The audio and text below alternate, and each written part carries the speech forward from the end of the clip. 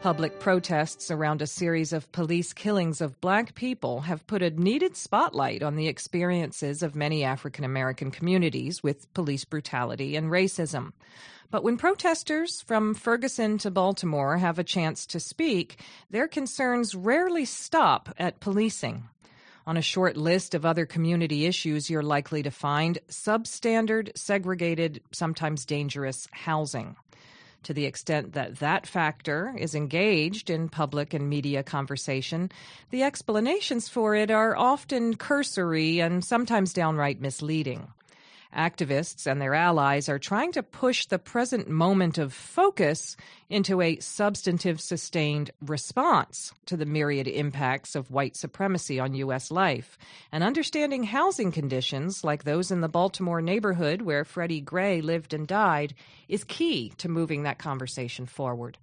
Joining us now to talk about that is Richard Rothstein. He's research associate at the Economic Policy Institute and author of, among other titles, Grading Education, Getting Accountability Right. He joins us now by phone. Welcome back to Counterspin, Richard Rothstein.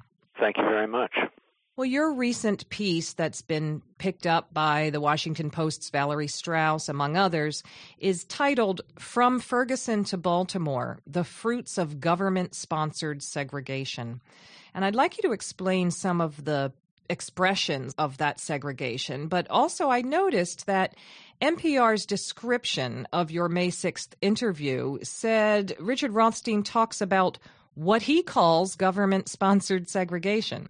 So what are some of the policies that you're talking about in this piece? And is it really just your own notion, the existence and the intention of these policies? Well, we have a myth in this country that we have what the lawyers call de facto segregation, that we created these neighborhoods like the inner city of Baltimore that are almost all black, that are poor, that are segregated from mainstream society by accident, either because black people were too poor to move to the suburbs, or because there was private prejudice, or because there was white flight of people who didn't want to live near blacks. And although some of that is true, the bigger cause, the most important cause of segregation is public policy that was deliberately intended for the first two-thirds of the 20th century to separate black and white families. And segregation was a government policy. It was racially conscious. It was not the unintended consequence of benign policies. It was designed by federal, state, and local governments to segregate our communities. And this was true in every metropolitan area in the country. Now, in Baltimore, in the early 20th century, Baltimore actually passed an ordinance defining which blocks blacks could live on and which blocks whites could live on. When that kind of ordinance was declared unconstitutional by the Supreme Court in 1917, the mayor of Baltimore set up a committee on segregation to make sure that even without the ordinance still being in effect, that housing inspectors, that health inspectors would enforce segregation, and if any family in a white neighborhood were to sell to a black family, the housing and health inspectors would make sure that the black family could no longer live there. And this kind of thing went on at local level for many years. Then the federal government played a major role in explicitly segregating neighborhoods in Baltimore and throughout the country. The first civilian public housing program began in the New Deal under the Public Works Administration. It was a New Deal program to create housing for civilian population, and it was segregated. The director of the Public Works Administration in the Franklin Roosevelt administration established what he called a neighborhood composition rule, which was that public housing could only be established for people of the race in the neighborhood where the public housing was established. In fact, many of the public housing projects were established in integrated neighborhoods. They tore down integrated neighborhoods and created segregated neighborhoods in their place. That's one of the things that happened in St. Louis, for example, that led to the kind of situation we have in Ferguson. That continued. Public housing continued to be segregated throughout the 20th century up until the mid-1950s. In 1949, President Truman proposed a massive expansion of public housing programs in this country. At the time, there was still a civilian housing shortage, so public housing was for whites, not just for blacks. Mm-hmm. And in order to try to defeat his public housing proposal, Republicans in Congress put forward what they called a poison pill amendment. That was an amendment that would require public housing to be integrated. Knowing that if the amendment passed, Southern Democrats would then no longer vote for public housing, and the entire public housing program would be defeated. So liberal Democrats in the Senate and the House, led by people like Hubert Humphrey, campaigned against the integration amendment because they argued that if the public housing was integrated, there would be no public housing at all. And this was true throughout the country. This was not just for the South. And so segregated public housing was created throughout the country. The biggest federal policy, probably, was the policy of the Federal Housing Administration, which financed, starting in the early 1940s, builders of subdivisions, mass production builders of places like you're familiar with in Levittown, New York, or Daly City in California, and subdivisions everywhere in between. They financed builders to create subdivisions of single-family homes in the suburbs on condition that they be sold to whites only. That was an explicit condition of the Federal Housing Administration financing of bank loans to developers. So while whites and blacks were of similar incomes, returning war veterans, for example, working-class families, could have afforded to buy into the suburbs, only whites were permitted to do so. Blacks were consigned not only to urban ghettos, but to segregated public housing in urban ghettos.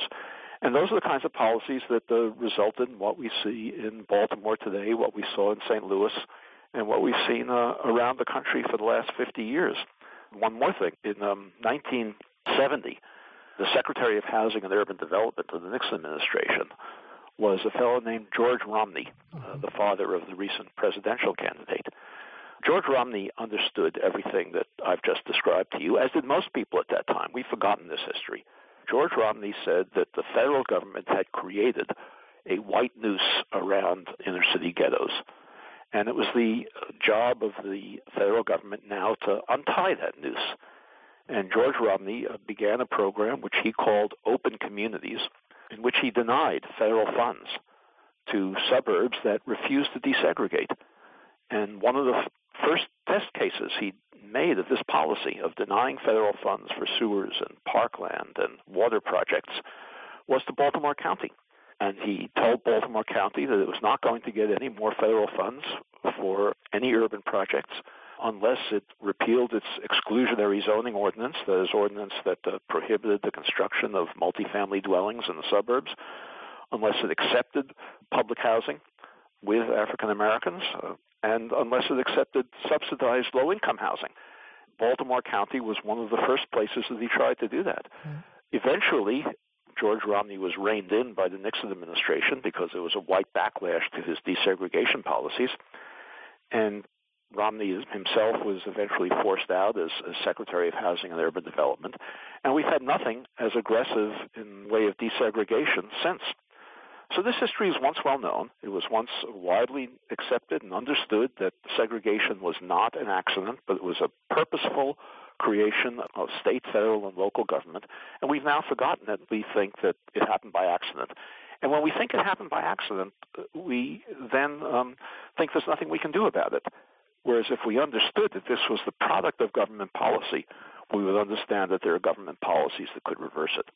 And maybe it should go without saying, but of course the connection between housing ownership and the accumulation of wealth is absolutely critical. So these policies explain even more than where people live. Well, that's correct. I mean, when you concentrate the low-income population in an area, of course, they become more low-income because they don't have access to jobs. And as you probably know, in the 1950s, jobs began to move from urban areas out to suburbs because African Americans were concentrated in a noose, as George Romney said, in central cities. They had no access to the jobs that were being created, so the community became poorer than it was before. Schools have to deal with problems that would be easily handled if they were not in great numbers. That is, if any school has children who come from families who don't have stable housing or have parents who aren't literate and don't read to them often and have stress from frequent unemployment, if any school has a few children like that, a teacher in the classroom can devote special attention to those children and can remediate their problems. If you have schools where virtually every child has those problems, there's nothing the school can do to devote special attention to every child, so the whole quality of instruction declines. So all of the problems that we face today in terms of inequality by race are attributable in large part to federal housing policies that were designed to create segregation. Well, let me just ask you finally, unfortunately for corporate media, underlying problems are often where a story ends. You know, you report on community anger about police violence, for example, and then at the end you kind of wave your hat toward underlying problems, you know, the real things that need to change, but you leave them as kind of a muddle and go on about your business. And then with the next incident, we say, oh, wow, this again, or, you know, why haven't we been hearing about this until now? Do you have any thoughts about how reporting could be useful in engaging, given that reporters are going to talk about Baltimore, they're going to talk about Ferguson? What are some of the things you'd like to see them doing more of as they have that conversation? Well, I'd like to see them doing more of the things that you and I have been talking about, going into the history, trying to explain to their readers and their listeners and their viewers how we came to have the kinds of desperate, low-income, segregated communities like we have in Baltimore, like we have in Ferguson, like we have in cities around the country. If people come to understand this history and they understand that government created segregation and government created the concentration of social problems in certain areas, they will understand that the government not only has a responsibility, but a constitutional obligation to reverse the effects of those policies. We've been speaking with Richard Rothstein of the Economic Policy Institute. You can find his work on their site. It's epi.org.